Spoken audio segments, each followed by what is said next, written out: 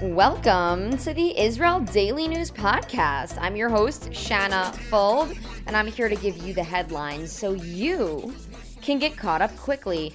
You're listening, so you're already on top of your game. Survive and thrive, people. Knowledge is the best weapon. Today is Tuesday, May 25th, 2021, in the Gregorian calendar, and that is the 14th of Sivan, 5781 in the Hebrew calendar. Now, let's get to the news. Yesterday, we delivered some disheartening news about 5 Israelis who died in a tragic cable car accident in Italy. Today, we have updates. The 5 bodies of the Biran family were flown back to Israel from northern Italy for their burial. That's according to the Israeli ambassador to Italy, Dror Adar. The only survivor of the whole disaster was little 5-year-old Eitan Biran, who was saved due to his husky father holding him in a tight embrace as the cable car crashed down into the ground. The car was operated by cable wires, and one of them snapped, sending the car careening backward until it reached the end of its rope. The cart apparently rolled down the mountain until the energy was stopped by some trees, and the cart rested there against them. Eitan lost his mother, father, great-grandparents, and 2-year-old baby brother. The family had been living in Turin, Italy, and jumped into the cable car after this tourist hotspot had been closed for a while due to COVID-19 and recently reopened.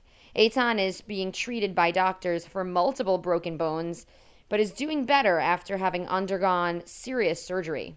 His aunts and other relatives who were scheduled to join the family in Italy are now at the hospital in Italy by his bedside.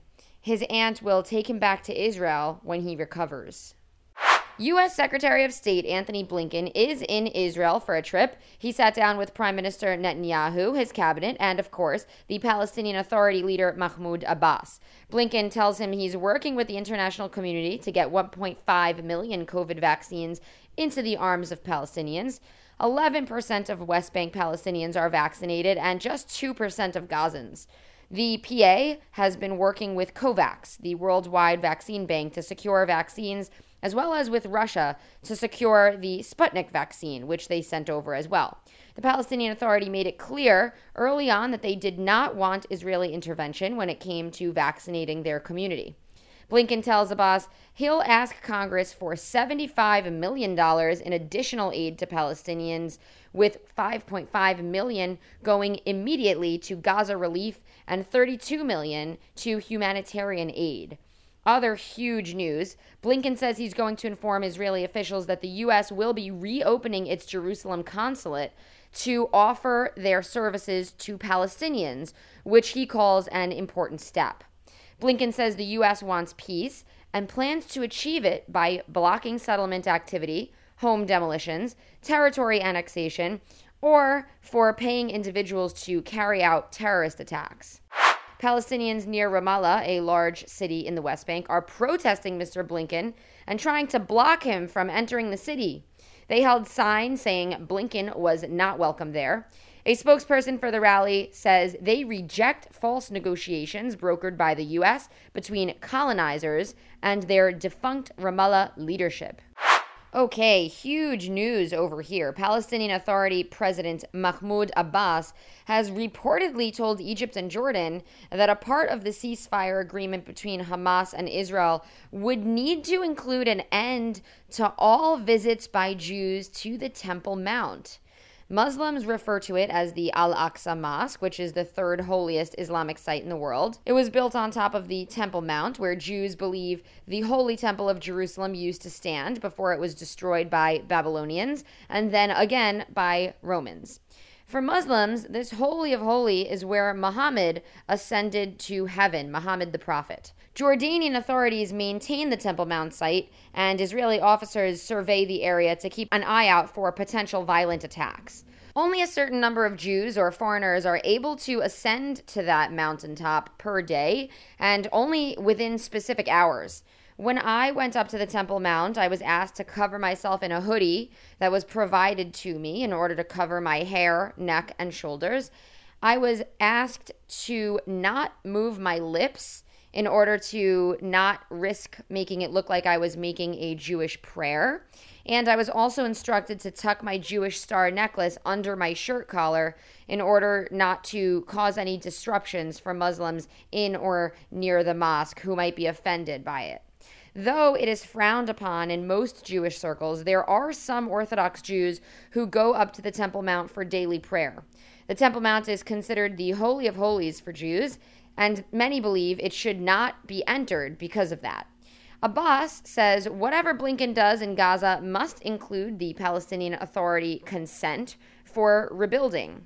He says he is ready to work with the quartet again, which includes the U.S., Russia, United Nations, and European Union.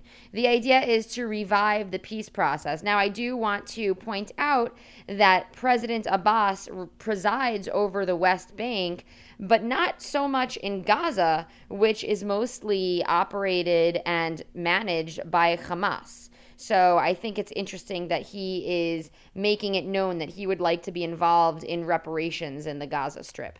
Abbas says, quote unquote, incursions need to stop on the Temple Mount in order to get peace, and that any Jew who goes up there is considered an incursion. The Temple Mount reopened for visitors on Sunday after having been closed due to violent protesting.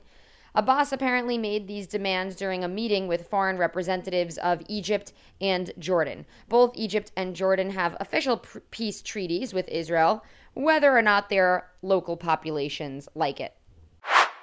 If you are getting caught up on your Israel Daily News and you consider yourself an Israel Daily News podcaster, which thank God we have so many, support this show. We are now asking to complete our second round of fundraising and gain new paid subscribers so that we can continue to run this show daily. Send over a monthly contribution at anchor.fm/Israel Daily News/support. I'll repeat that. That's anchor.fm/Israel Daily News/support.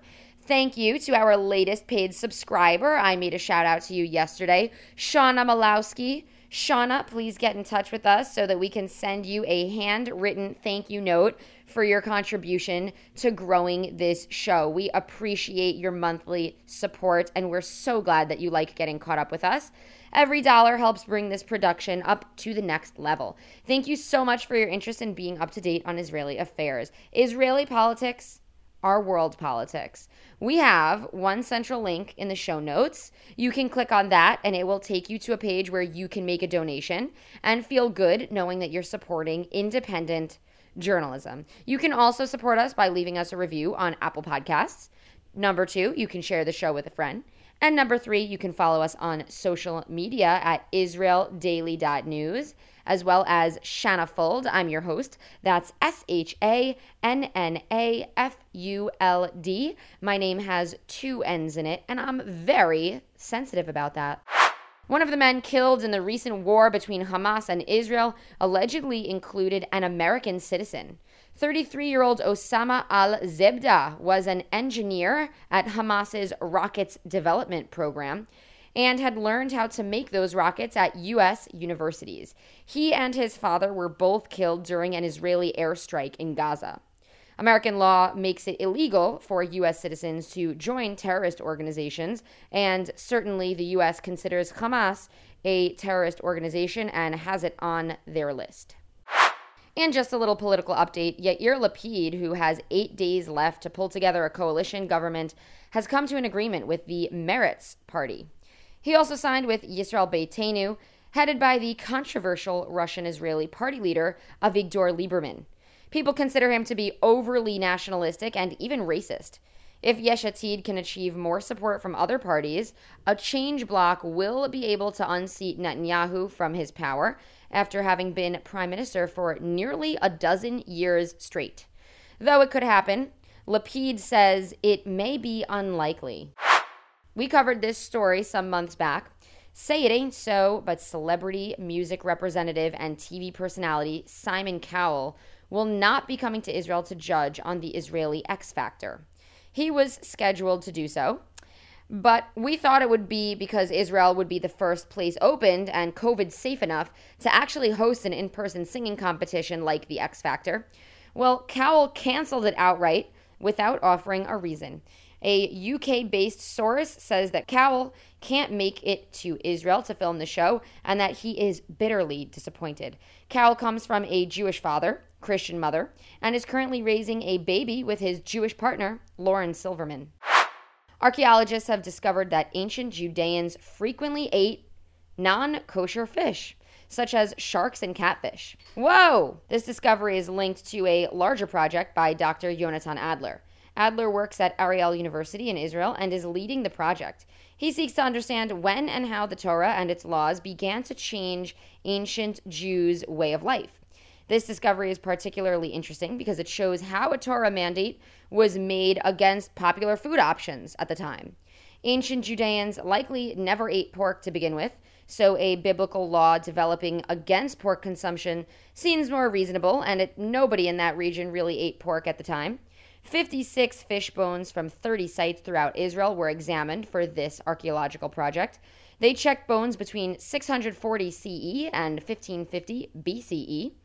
Jews are forbidden from eating fish that don't have fins and scales. The research here shows ancient Jews ate shark and catfish, which are not considered kosher by today's standards. Researchers seek to understand how and why this changed. I think that's pretty interesting. I hope that you'll get in touch and let us know what you think. You can head over to our Instagram page and leave us a comment. All right. Well, that is it for today's show. Today is Tuesday, May 25th, 2021. Tel Aviv has a low of 19 degrees Celsius and a high of 27 degrees. That's 67 degrees Fahrenheit for the low, going up to 81 degrees for the high. Subscribe to the Israel Daily News podcast on Spotify or Apple Podcasts or wherever you're hearing it from. I am everywhere. Don't forget to sign up to our Israel Weekly News Wrap. It's a newsletter with the top 5 stories coming out from throughout the week. I will be releasing that full episode with renowned Israeli criminologist Dr. Anat Berko on Thursday, so keep an ear out for that.